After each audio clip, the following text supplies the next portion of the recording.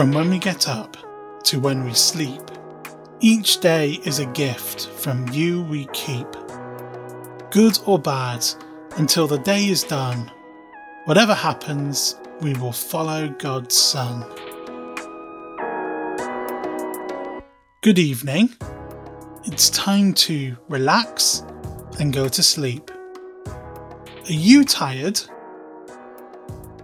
I am too. I'm looking forward to closing my eyes and falling asleep.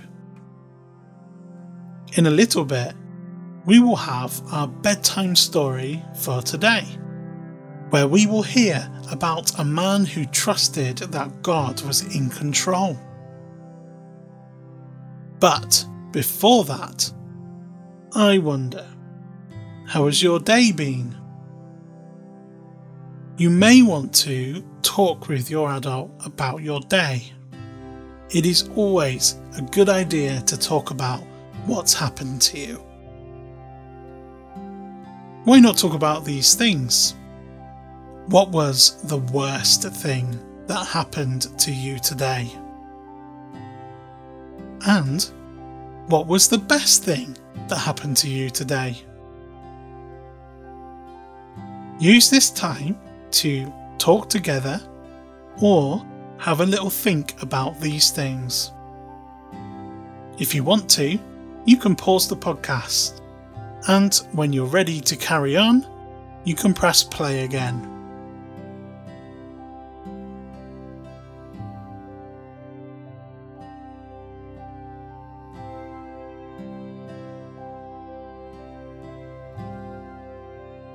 I wonder what your day was like.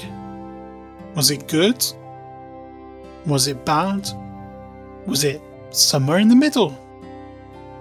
Before we hear our story today, let's give our day to God and let's pray using our special bedtime prayer. And if you know it, feel free to join in with me. Father God, we thank you that each day is a good gift from you. We thank you for all the good things that have happened today. We give to you the bad things that have happened today. Please help us to give you any sadness or worry or anger we have felt today. Thank you for being with us all day and when we fall asleep. In Jesus' name we pray. Amen. Now, I don't know about you, but I'm ready for a bedtime story. Are you ready too? I thought so. Our slightly longer story today is about a man who trusted that God was in control.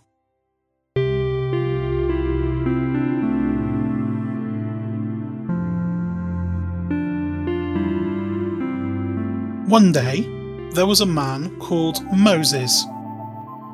He was one of God's people, called the Israelites. The Israelites were in Egypt and were being kept against their will by the leader called Pharaoh. Pharaoh made them work hard, and they were so sad they asked God to help them.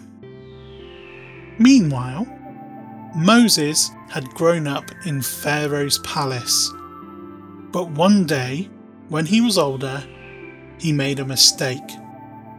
A big mistake. A mistake so big he had to run away from his home and his people. After many, many years, Moses ended up looking after sheep in another country and had a family of his own.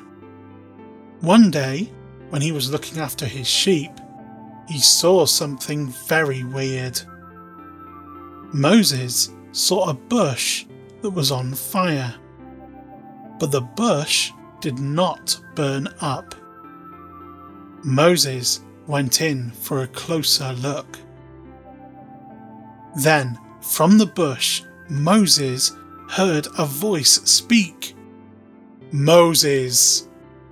Moses!" the voice said. "Here I am," said Moses back. "I am the Lord your God, the God of your people," the voice replied. Moses was very surprised. God told Moses that he had heard his people in Egypt ask for help, and he wanted Moses to go back and help them.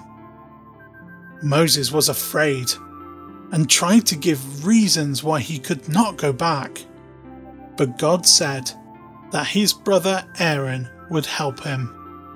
So Moses and his family went back to Egypt. Moses found Aaron, and they went to the Israelite people. They turned Moses' walking staff into a snake and then back again in front of their people. They said that God had sent them to make Pharaoh let them go free. The Israelites were really happy and they believed. Moses and Aaron went to see Pharaoh. They asked Pharaoh to let the Israelites leave, but Pharaoh said no. Pharaoh was angry. Pharaoh was so angry that he made the Israelites work even harder than before. The Israelite leaders were also angry, but they were angry at Moses and Aaron for making their jobs harder. Because of this, Moses was sad. He asked God why Pharaoh would not let them go. God said that he would do many signs and wonders so that Pharaoh would know who is in charge. So Moses and Aaron went back to Pharaoh and asked again. Aaron threw his staff on the floor and it turned into a snake. But Pharaoh called his magicians and they did the same thing as Aaron. But Aaron's snake ate their snakes. Even though Aaron's snake won, Pharaoh still said no.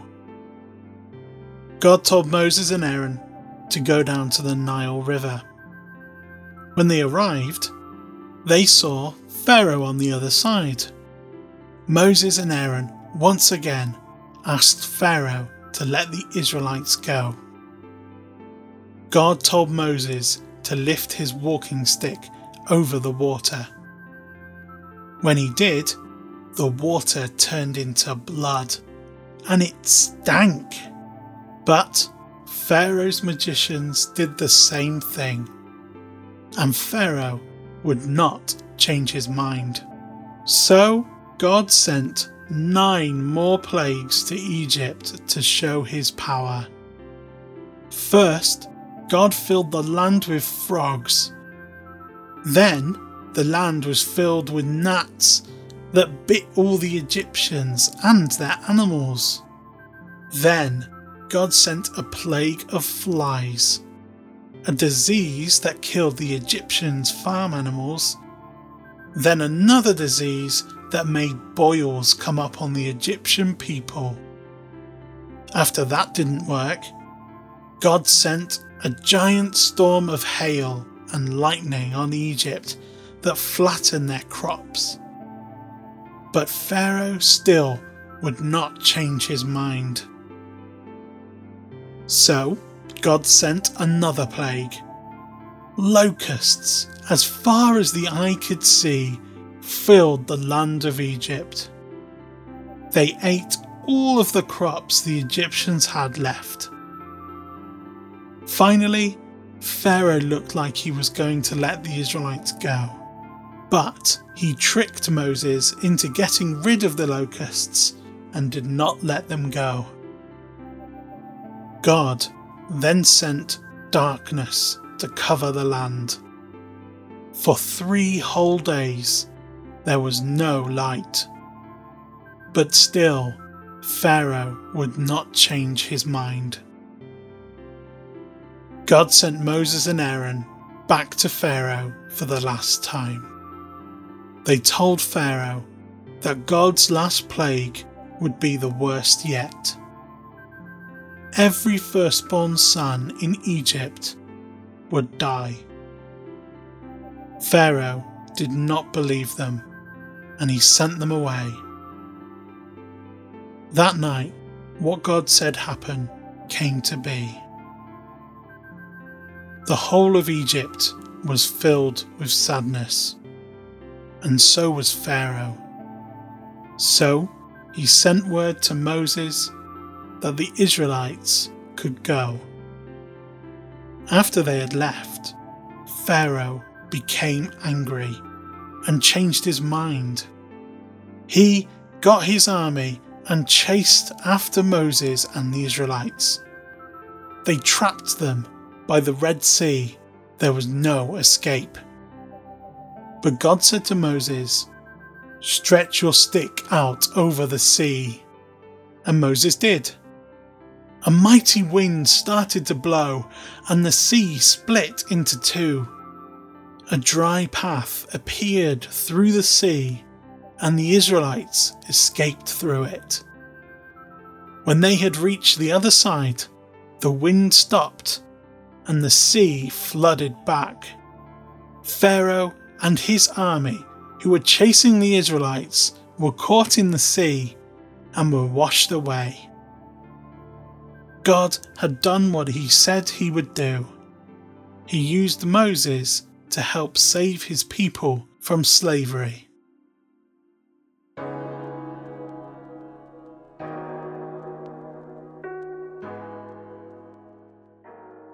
God had a plan, and even though it looks like Pharaoh would not change his mind, he did.